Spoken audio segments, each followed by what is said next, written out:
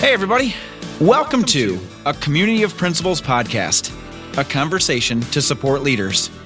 I'm your host, Ben Gilpin. Now, let's get this started.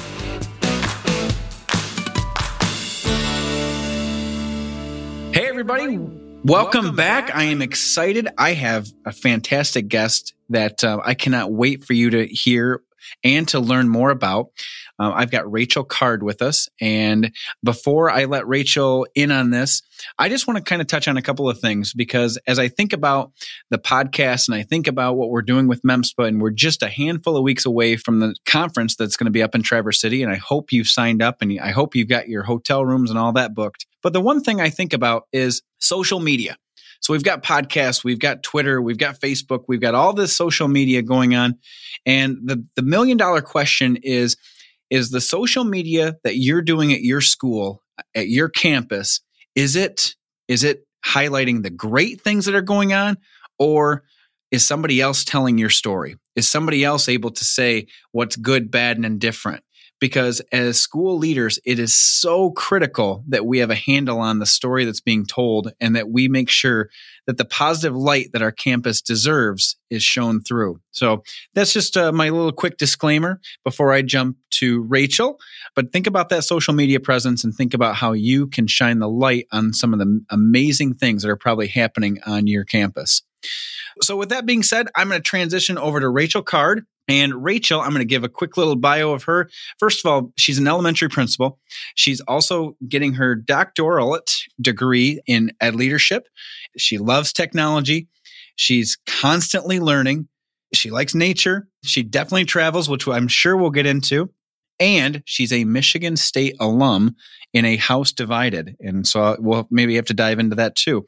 The only other thing I'd want to make sure that you are aware with Rachel is she also has a blog, elementaryinspirations.wordpress.com. Definitely check it out. Welcome, Rachel. Hello, Ben. It's great to be here. Thank you. I am so glad that you decided to come on. And here's the thing. Most people probably don't know this, but you and I have really not formally ever met. So this is a first. Our first real interaction is on a podcast. So this is exciting.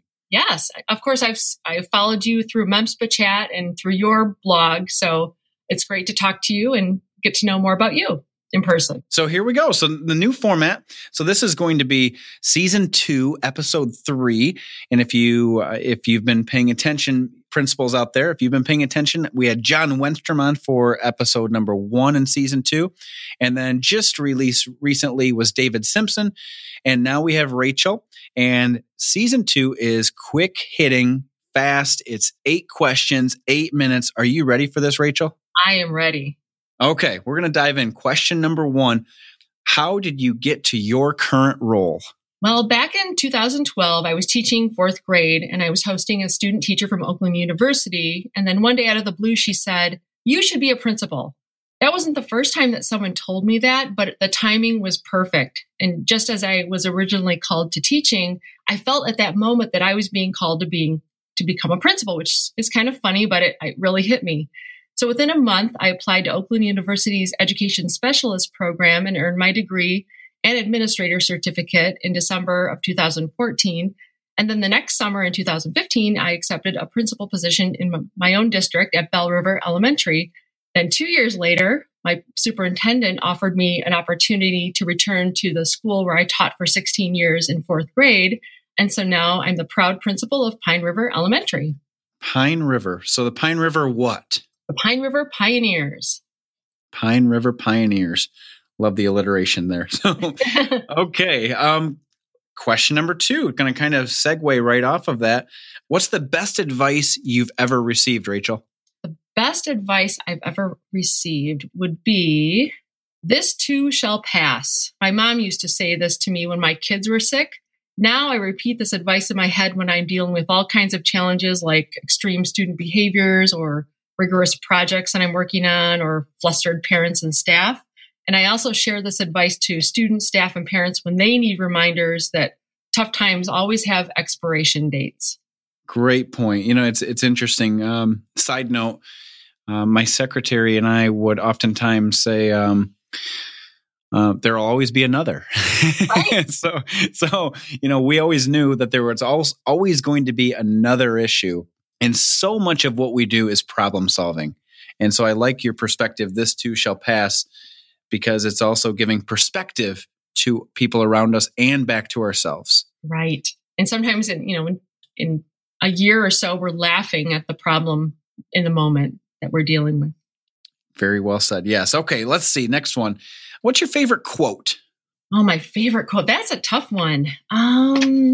There's so many, but I really love Simon Sinek's quote. People don't buy what you do. They buy why you do it. And what you do simply proves what you believe. Now, his idea about knowing your why, I'm sure you've seen his TED Talk, is central to my philosophy of educational leadership. My core why, like yours, I'm sure, is serving the best interest of students.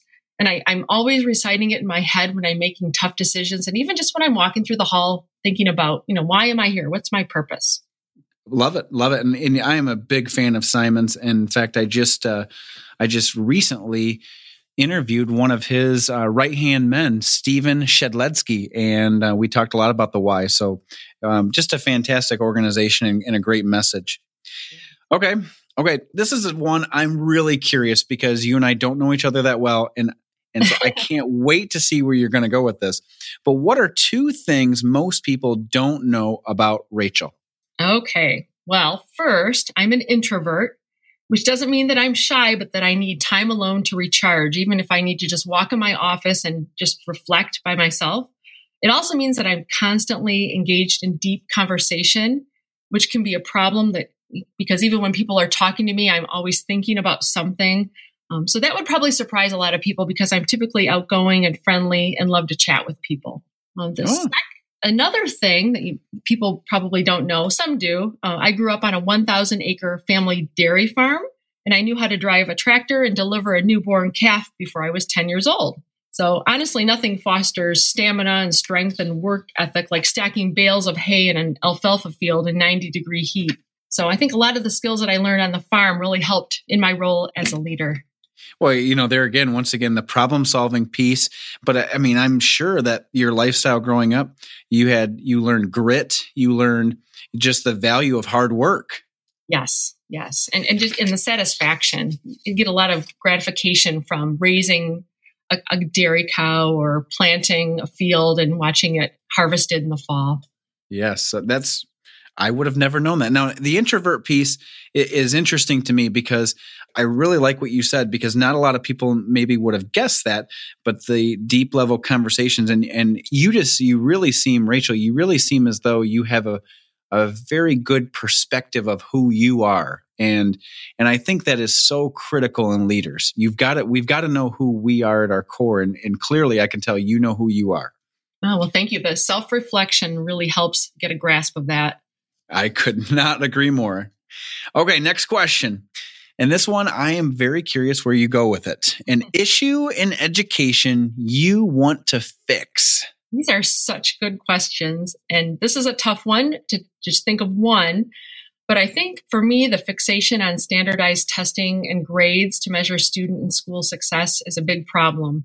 In addition to ignoring the different needs and challenges that students possess individually that can be barriers to achievement, test scores and other quantitative metrics do not measure the non-academic, character-related qualities that matter for students when they seek employment or even just being citizens in today's world. Those traits like self-discipline, perseverance, and kindness to others are completely essential in adapting to new environments and dealing with setbacks, overcoming frustration, and needing the need to collaborate with others. These are the skills that employers want more than perfect scores on standardized tests. Yeah. And, it's unfortunately, you and I have done this long enough that standardized testing has been around for a long time. And I completely agree that it would be great to get standardized testing out of education. Unfortunately, the one thing that I've learned throughout my time is follow the money. And there is so much money in standardized testing. My question, I see that you want to fix that. Do you realistically think, and now I'm just going to philosophically talk this out with you real quick. Mm-hmm. So this is the next question. Do you realistically think in your time in education, the time that you potentially have remaining in education, is standardized testing going to be fixed? I think that if we partner with businesses and we find out what they want in employees, and even as we work with people in government about how do we solve issues related to political strife or societal issues, that we need to look at the whole child, the whole student. So, and I see that shift of looking at social emotional issues and trauma, and even some of those characteristics that make good employees. So I think we're heading in that direction, and I'm hopeful we will fix it. Okay. Love the mindset. Good for you. So we've got less than 2 minutes. Question number 7. If you've ever been to a wedding, typically if you get a chance to order dinner, you get 2 choices, chicken or fish. What is Rachel ordering? Well, fish, because that would mean that I'm likely sitting in my favorite restaurant near my home, the River Crab, watching freighters drifting along the St. Clair River rather than cooking dinner at home. But even when I'm cooking fish at home, it just seems a little more special. I'm a fish fan, so I guess I have to follow up with a quick one. How do you like your fish, or what style fish do you like? I like salmon broiled with some parsley and red onions and a little lemon. There we go. That's what's on the menu. Last question, and this is an opportunity for you. I would imagine that in your journey, there was somebody that saw leadership qualities in you before you possibly saw them in yourself. Who saw the leadership qualities in you? And if you had an opportunity to say something to them right now, what would you say? Well, that would be my mom. And of course, thank you, because when I was about 10 years old, I told her I wanted to grow up and be a florist. And she responded, "I expect so much more from you than that." And at the time, I thought she was crushing my dream. But now I know that she was pushing me to my greater potential. And so I've learned from that. My husband and I are raising our 3 daughters to create high, grand visions for their lives. Because really, what you become is what you believe. I like that. I really like that. And I'm going to steal that line, though, from your mom, pushing you to your greater potential. And I think that that's really what we're trying to do right here. All of us in leadership, all of us in MEMSPA, the goal is if we come together and we collaborate and we work together, we are collectively trying to move our profession forward to our greatest potential, just like what your mom was saying to you. So I appreciate you coming on, Rachel. This has been fantastic, just learning more about you and having an opportunity to kind of pick your brain, so to speak. So thanks for coming on. Well, thank you so much. This is truly an honor, and maybe I'll see you at the MEMSPA conference. Definitely. I know that's going to happen. I can't wait to get up there and just get to see a whole bunch of people that I haven't seen for several months. But as I wrap this one up, a couple things. If you have not been checking out the resources, please go to memspa.org and check out the amazing resources that are available to all of us. And it is so important that we continue to collaborate with one another and to push our profession and to push education forward. So thanks again, Rachel. Have a fantastic house divided with your Michigan State little back and forth battles. And I look forward to seeing you in just a few short weeks. Thanks again. Thank you, and go green. Well, thanks again to our guest. Let's continue to connect and reflect, because that's what leaders do. Thank you to all of our listeners. Don't forget to check out #MemSPAChat Thursday nights, 8 p.m. Eastern Standard Time. And you can also find more leadership tools at memspa.org.